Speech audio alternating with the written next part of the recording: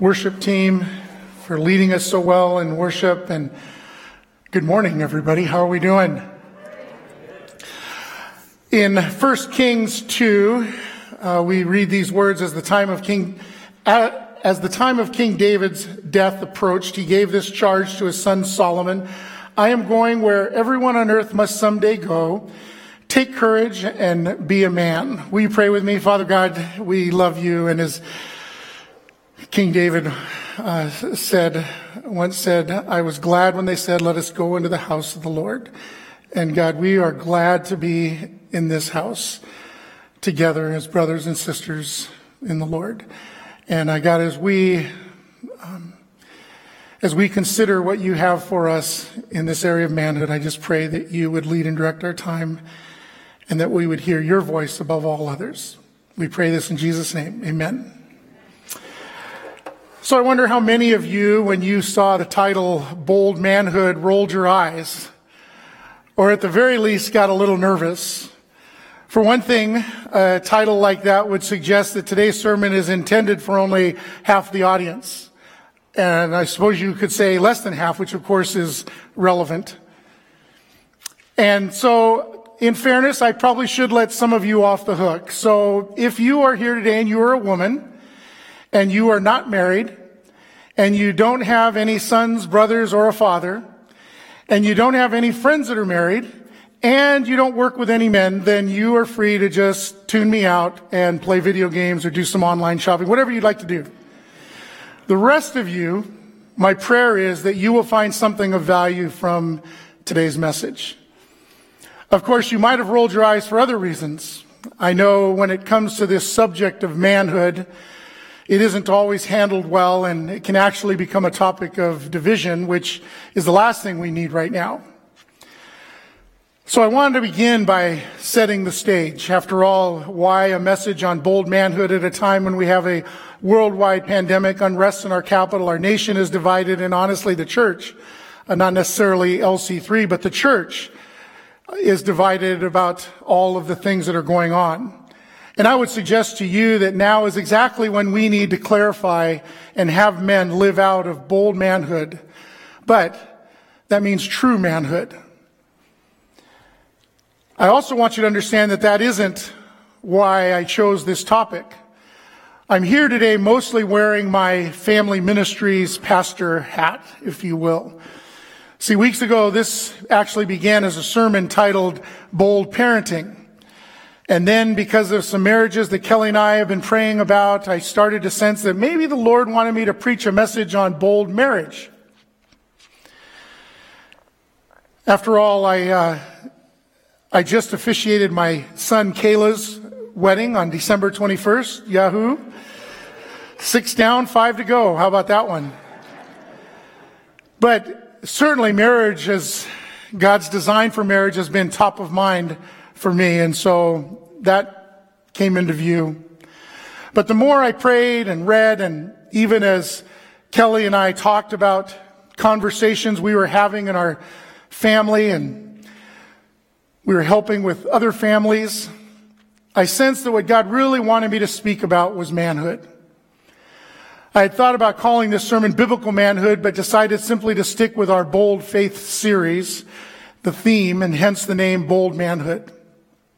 So while I'll be talking about manhood, it will include a look at manhood in the context of family. And honestly, I will tell you, there's a part of me that wishes that Kelly could deliver much of this message. I joked earlier about women being excused from listening today, but the truth is, we don't live out biblical manhood in a vacuum.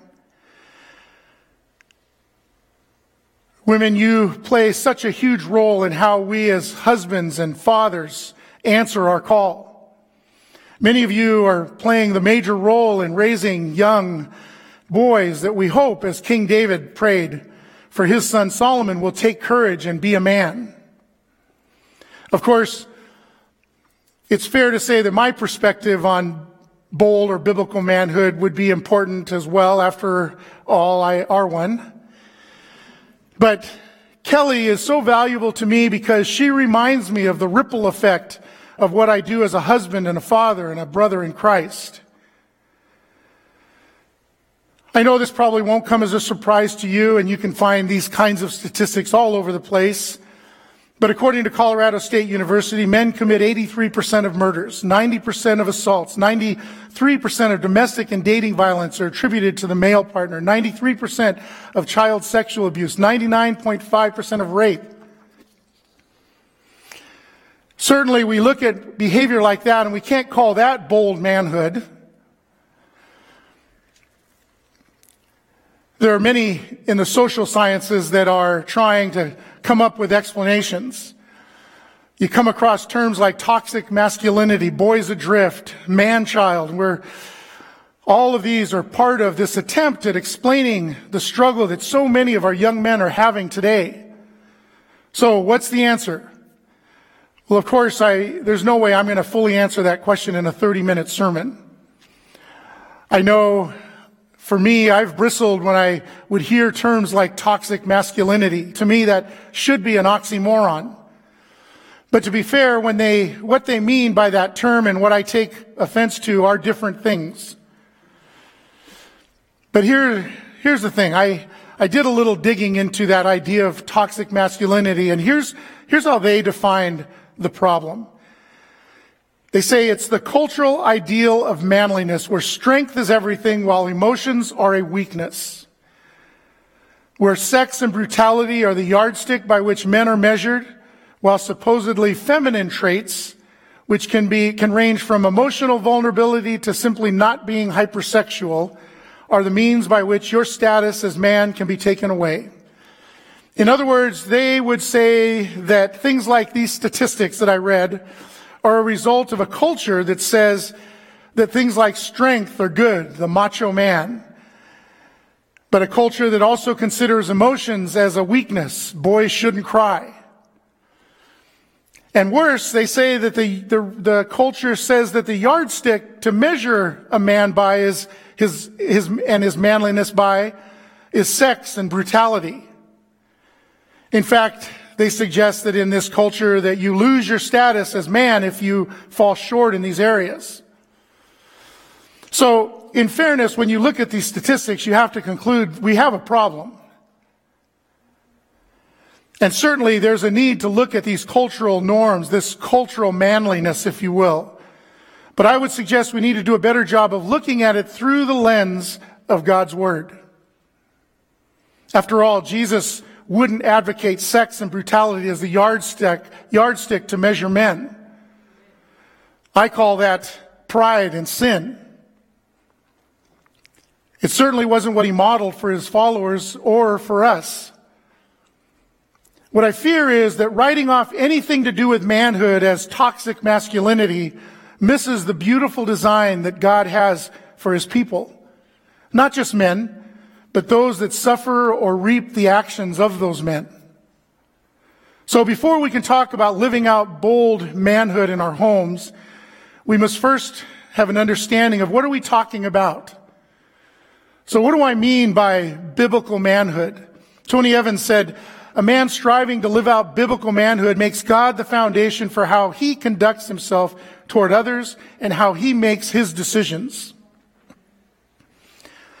So what I'd like to do is talk a little bit about biblical manhood. I mean, what does it mean as opposed to what I described earlier about the cultural norm for manliness?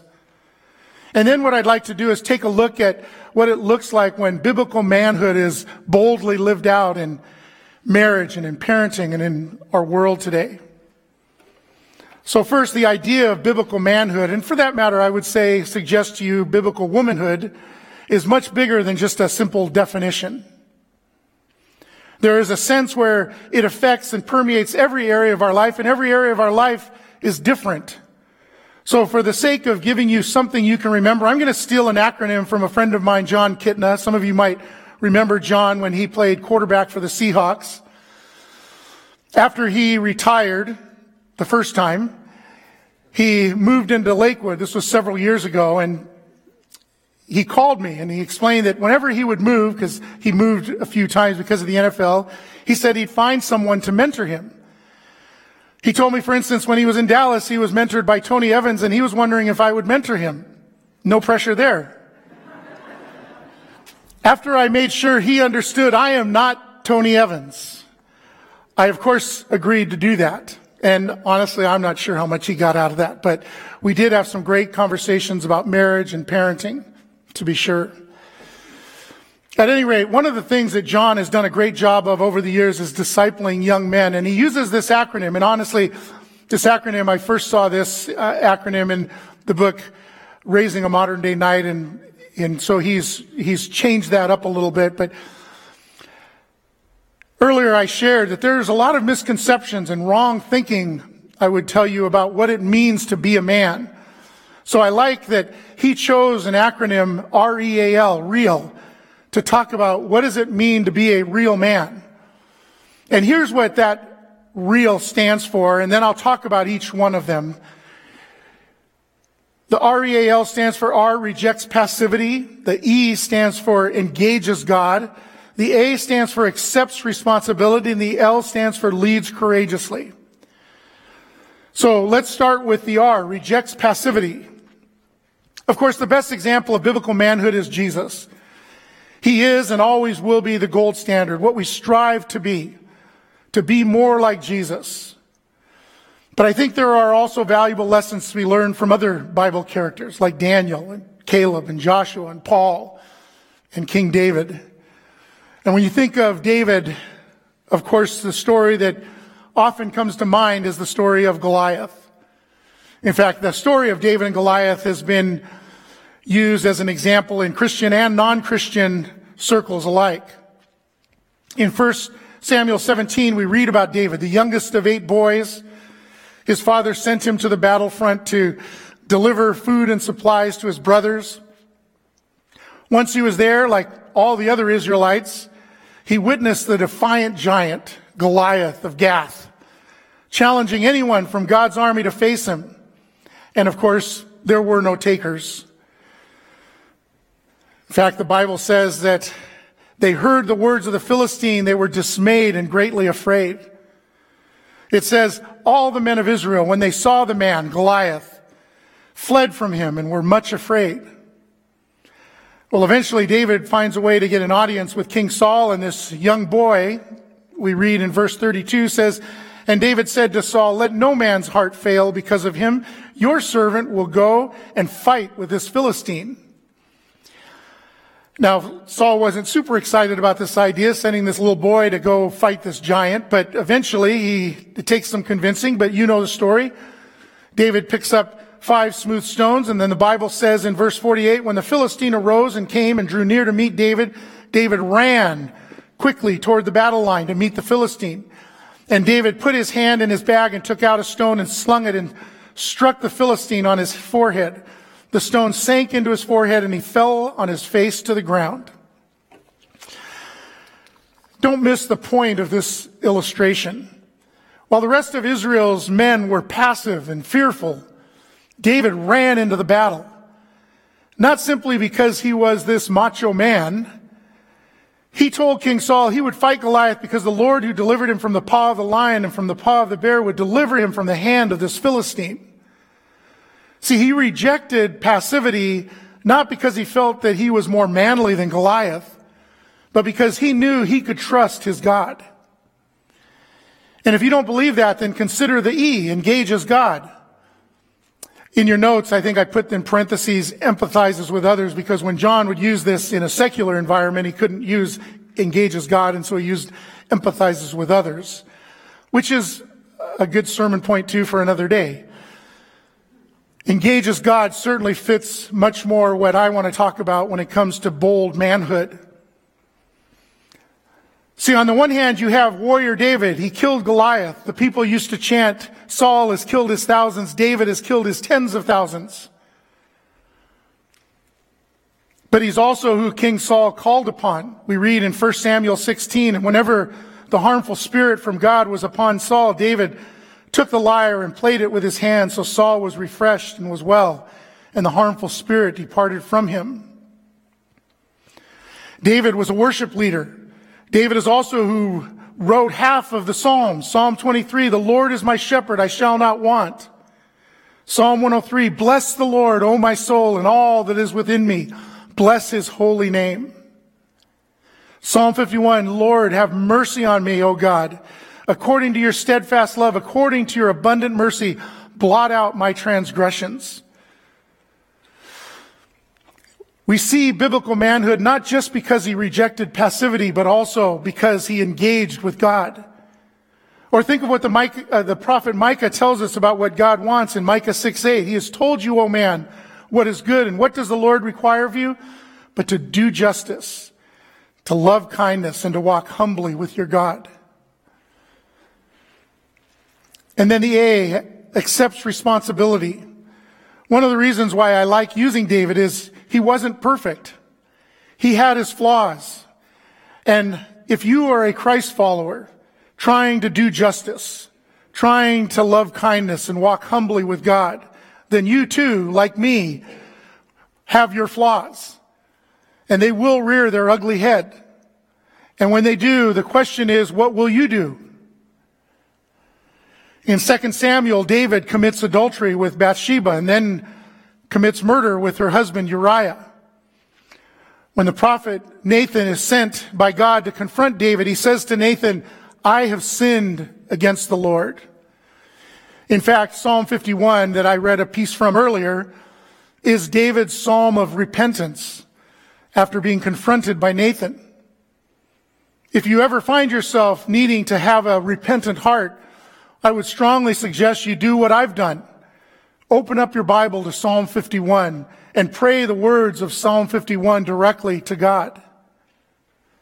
Against you, you only have I sinned and done what is evil in your sight, so that you may be justified in your words and blameless in your judgment. See, biblical manhood means controlling one's emotions and passions, but it also means accepting responsibility when we fall short, and we will. And then finally, the L, leads courageously. You know, leadership has become such a twisted and convoluted conversation in our current culture. And I want to be clear, you don't have to be the king of Israel to lead courageously. I love the picture Jesus gives us when it comes to leadership. Earlier, the disciples had argued about who would be greatest, who would sit at his right and his left. Now they're together having dinner with the Lord for the last time, and it was time for a lesson in leadership. In essence, Jesus is saying to them, you want to be great? You want to lead? Here's what that means. And then we read in John 13, he laid aside his outer garments and taking a towel, tied it around his waist. Then he poured water into a basin and began to wash the disciples' feet and to wipe them with the towel that was wrapped around him. See, to lead courageously means what Jesus said in Matthew 23:11. The greatest among you must be a servant, but those who exalt themselves will be humbled, and those who humble themselves will be exalted. We call that servant leadership. It's the way to lead courageously. That's what it takes to have biblical manhood. So, how does a real man live out biblical or bold manhood in real life? Well, entire books and seminars have been written just to begin tackling that question. So I'm certainly not going to cover that completely, but remember where I said this sermon started, with me considering what God would have me preach about parenting and marriage. So I'd like to at least take a little glimpse at how this plays out in those two areas for sure, and then maybe for a moment just consider what biblical manhood looks like as we interact with the world. So let's take marriage. And if you're not married, please don't tune me out right now. You know people who are married, and who knows, you very well may be married one day. But as Kelly and I have coached and counseled couples over the years, I can tell you that almost chief among the topics of greatest need and simultaneously the greatest confusion is that of leadership. If biblical manhood includes leading courageously, what does that look like for marriage in 2021? Or maybe we've just outgrown that idea as some archaic thing. And if that's the case, here's the challenge. We all have to decide, what are we going to do with the Bible? See, if we believe it is the inspired Word of God, which, by the way, here at Lake City, we absolutely believe that, then when it comes to marriage, you have to deal with verses like 1 Corinthians 11:3. But I want you to understand that the head of every man is Christ, the head of a wife is her husband, and the head of Christ is God.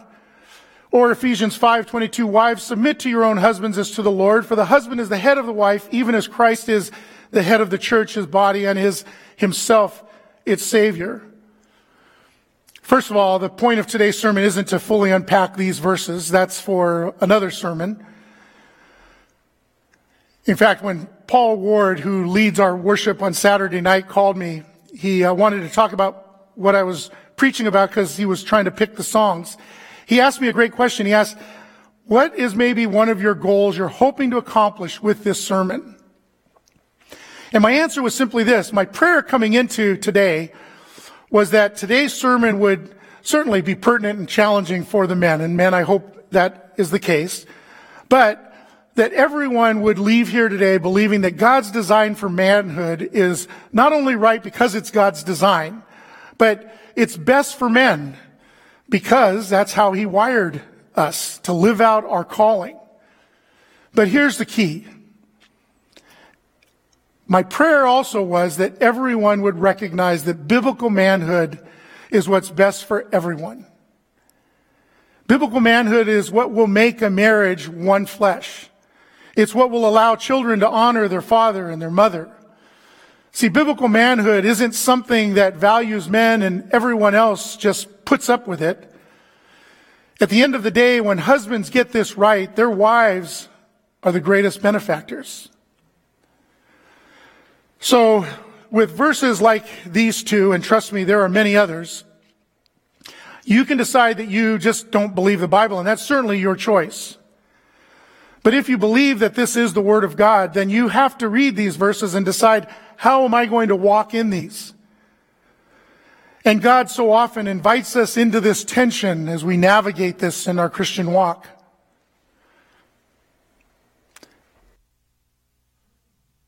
Can I share with you something that has been on my heart all week? And I can only speak truly for myself, but it wouldn't surprise me if much of what I'm going to share with you, say to you, the other LC3 pastors would say amen. I want you to know I count it such a privilege, such a trust for God to have called me into this role that puts me at this pulpit, doing what the book of Timothy says, rightly dividing the word of truth. I mean, every time.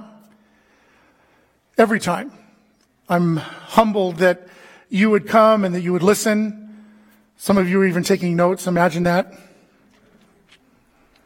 Of course, on the flip side, I so often feel a heavy and deep responsibility with that. I'd like to believe it's a healthy responsibility, but I can tell you not always. I've had sleepless nights before considering what I feel God is asking me to say. I pray and I ask God to direct my preparation. I can't remember a time I've spent less than 20 hours preparing for a 30-minute message. Of course, that probably just speaks to how slow I am more than anything else, but my point is this: we wrestle over these sermons. That doesn't mean we get them perfect. I certainly believe often it's inspired, and not the same way that the Word of God is inspired, but inspired. But it means that we never take for granted what we are called to do. The challenge often is, how far should our preaching go? Like today, it would be much easier for me to simply present some verses that speak about biblical manhood, tell you what they mean, and then leave it at that. It would be much simpler to preach the gospel, teach who wrote the book, where it was written, what does the original Greek say, therefore what does that mean in today's vernacular? But part of our call is that of shepherd, which means at times we step into helping our flock apply the Word of God so they can navigate the Christian life. So when there are verses like the ones I just read about male headship, we wrestle with not only what does it say, but then we take the next hard step and consider, therefore, this is how we live that out. You don't get to argue with the verse itself, I guess, again, unless you just don't want to believe the Bible, and that's your choice. But you certainly can disagree with where we land on how to live that verse out. And obviously there are some verses that are more easily applied and dissected than others, and others that are harder. And if I could, I'd like to talk about another example from last week. Pastor Jim spoke on some of the prophetic signs that we are seeing in the world. He also shared a verse from 2 Thessalonians 2 that spoke of lawlessness, and I know that created some discussion as to what is meant by that word lawlessness. And based on Pastor Jim's example, how Pastor Jim intended everyone to consider this idea of lawlessness. So again, we don't get to argue with the fact that the Bible speaks of lawlessness. And as pastors, we can teach what we believe Paul means by the word lawlessness. And if we stop there, we've preached a pretty safe sermon. But when we keep going, as Pastor Jim did, sometimes you end up using your own perspective and opinion about how that applies to us today. Sometimes not in a way that others might agree, sometimes not in a way that we should, sometimes you could certainly argue just incomplete. I'll let you know that Pastor Jim and I spoke, and he's actually recording a message that he's sending out to the congregation about some of this. But all that to say, he does know that I'm sharing this with all of you. To be clear, when Paul speaks of lawlessness, I believe he absolutely is referring to both turning your back on God's law. In 1 John 3:4, it says, everyone who makes a practice of sinning also practices lawlessness. So sin is certainly lawlessness. And at the same time, the word translated lawlessness also means iniquity. So think injustice. So not only are we talking about sin and breaking God's law, which would include a consideration of Romans 13. And for those that don't know, Romans 13 is where we are instructed as believers to obey our authority. But it would also take into account injustice of any kind, which is why Proverbs 31 and Exodus 23, Hebrews 13, Isaiah 58 all speak to standing up against injustice or iniquity. I also believe, as is true with so much of Scripture, that lawlessness too speaks of the heart. In other words, being in a state of lawlessness. For instance, if I drive 65 on the freeway, which I've been known to do, I'm sure none of you ever do that. But if I drive 65 on the freeway, I am breaking the law. But I'm not in a state of lawlessness. If one is characterized as obeying the rule of law, does it make them lawless when they speed on the freeway? And obviously that opens up a whole conversation of living out the Christian life well.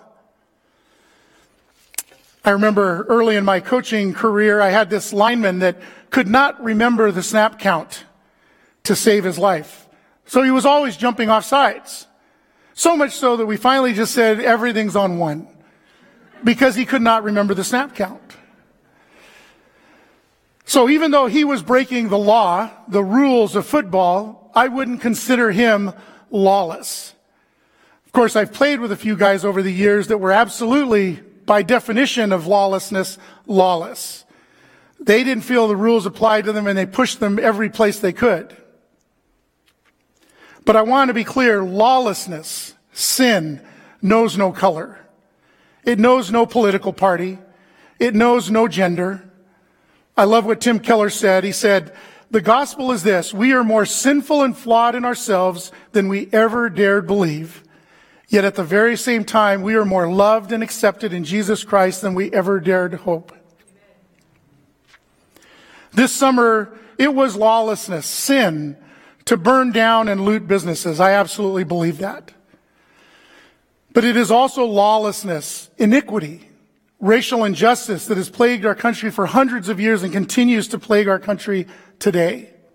They're both lawlessness. And to be sure, what happened in Washington this week was lawlessness. Based on how I read Scripture, all three are examples of lawlessness. And as a church, I believe we must speak out against that. And if you think that flirts with being political, let me mention one more thing, that Some have been asking about how does this fit into this conversation about lawlessness? And that's the question of whether or not to abide by all of the governor's mandates, or are we then just becoming one of those that are lawless? And I will tell you, I'm probably not going to give you a sufficient answer, and certainly not an answer we can all agree on. I would encourage you to read the letter the elders put out regarding LC3's position on this. But the reality is other churches and Christian leaders have considered Scripture and landed in different places. Our church is prayerfully and thoughtfully asking the question, how do we respond in this cultural moment? In Acts 17, Paul lived in and he addressed the culture that he was in. Well, we are in America 2021, and we must navigate what it looks like to honor God and also be true to Romans 13 and honor our authority. Once again, we all agree that the Bible is God's Word.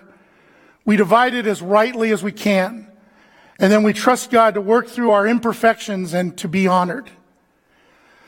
And if I could, let me share one more of my favorite quotes, and this is by C.S. Lewis. Lewis believed that our desires that we have, God's put there, and He's put them there because they were made to be satisfied.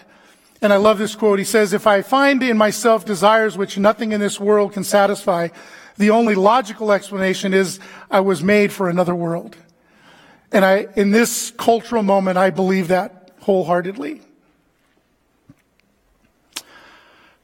Whew, that was a long way from manhood and marriages. So, thanks for letting me go there.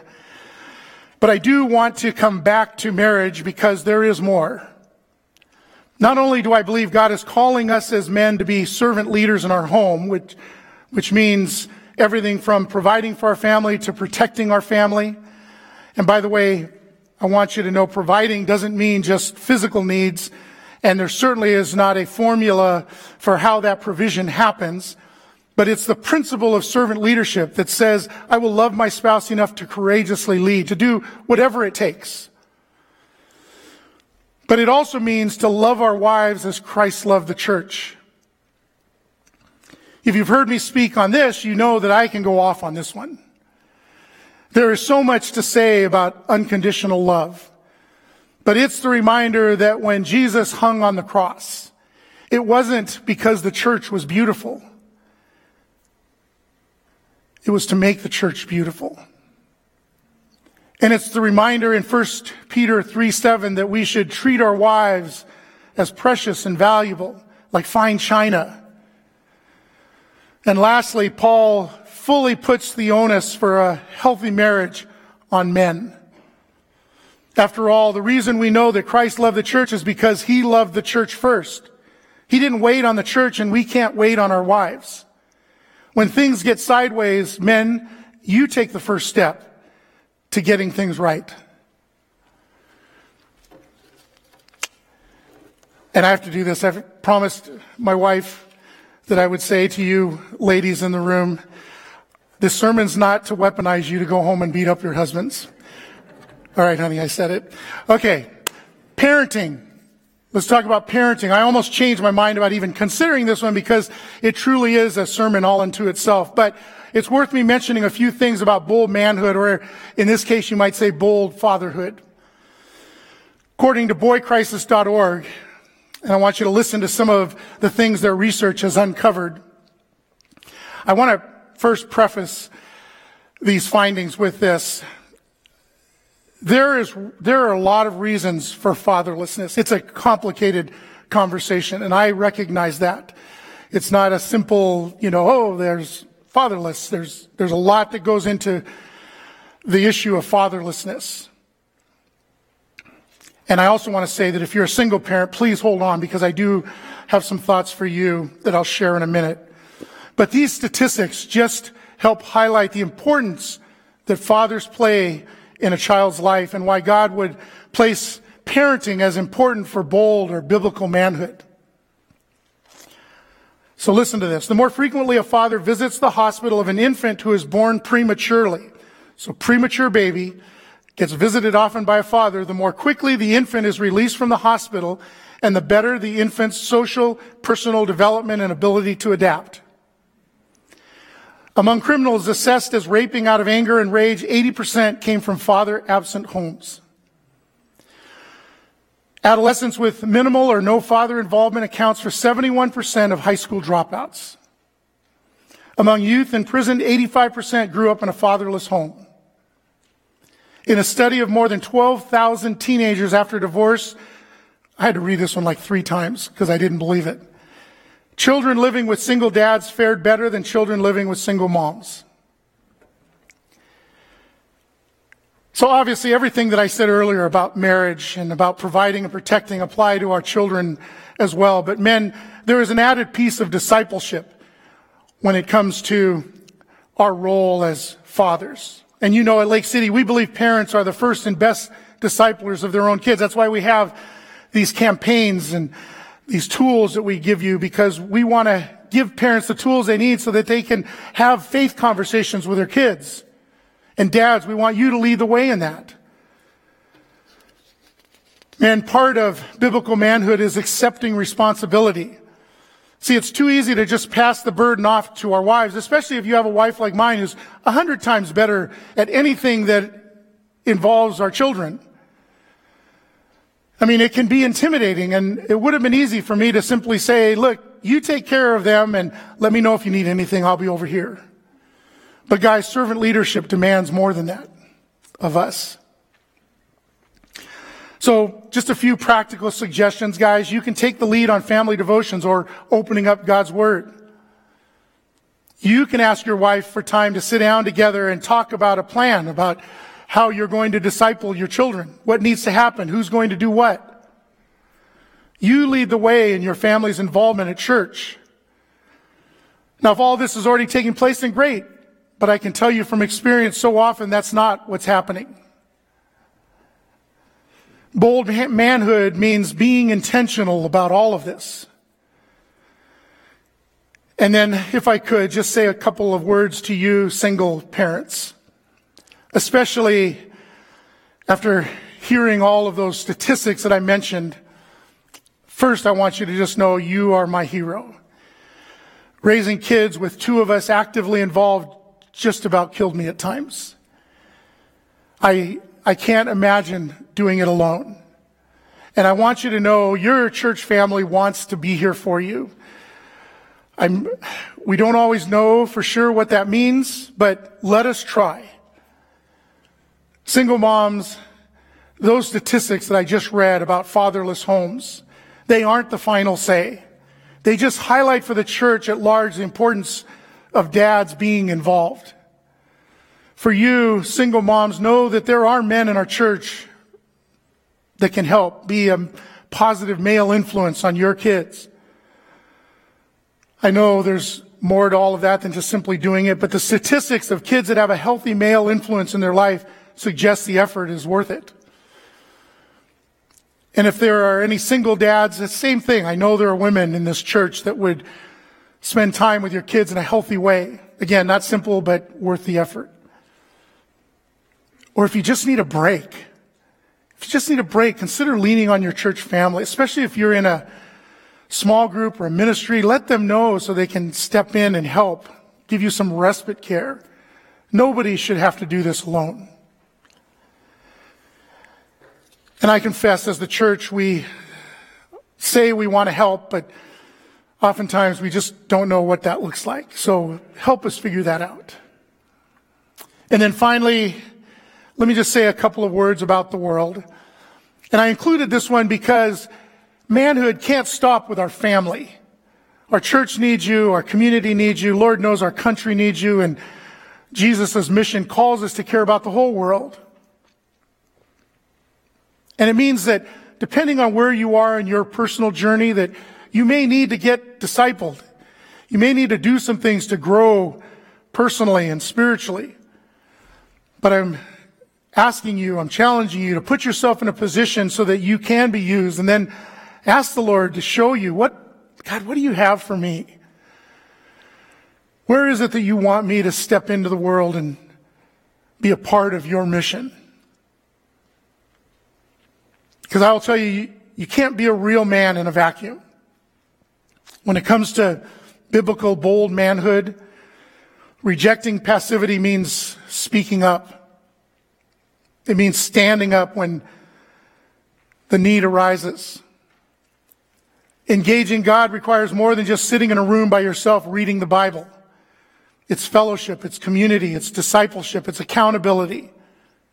That's how you grow. Accepting responsibility isn't a Lone Ranger proposition. Having other men in your life to hold you accountable is the way to accept responsibility.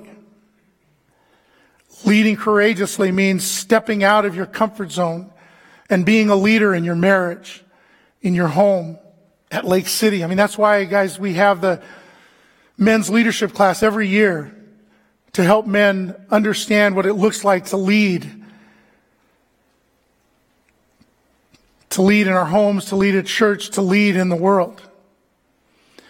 So I've offered just a few next steps. The first one, for men on the first one, I will pray for, if you're married, I will pray for my wife every day for the next 21 days. The 21-day challenge.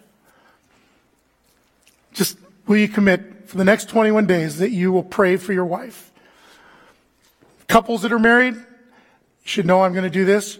I will attend Reengage. Reengage is our marriage ministry. Happens every Thursday night at 6:30. If you can't come this Thursday, great. Come next Thursday. We'll still be here. It's a great ministry, small group in design to walk through. And if your marriage is strong and you just want it to be stronger, it's a great place to do that. If your marriage is stuck and you just want to get it unstuck, it's a great place to do that. If your marriage is on life support, it's a great place to come. Second, men, I will attend the men's ministry event February 6th. And if you have a son, I would say with your son. Caleb and his team have a kickoff event February 6th at 9 a.m. And so men, if you are able, you should be there. It's part of that being involved with others. And then for everyone, or everyone else, the women, I would ask you to intentionally pray for a man in your life. So that could be your husband, that could be your son, that could be your father, could be a coworker, but some man in your life. You heard what I just preached. It's hard. There's a challenge that we face right now. So is there a man that God would put on your heart that you would pray for? Intentionally pray for. And then finally, number 3, I will take part in the Pray For Me campaign. I want you to watch this video and then I'll share with you a little bit of a few of the details.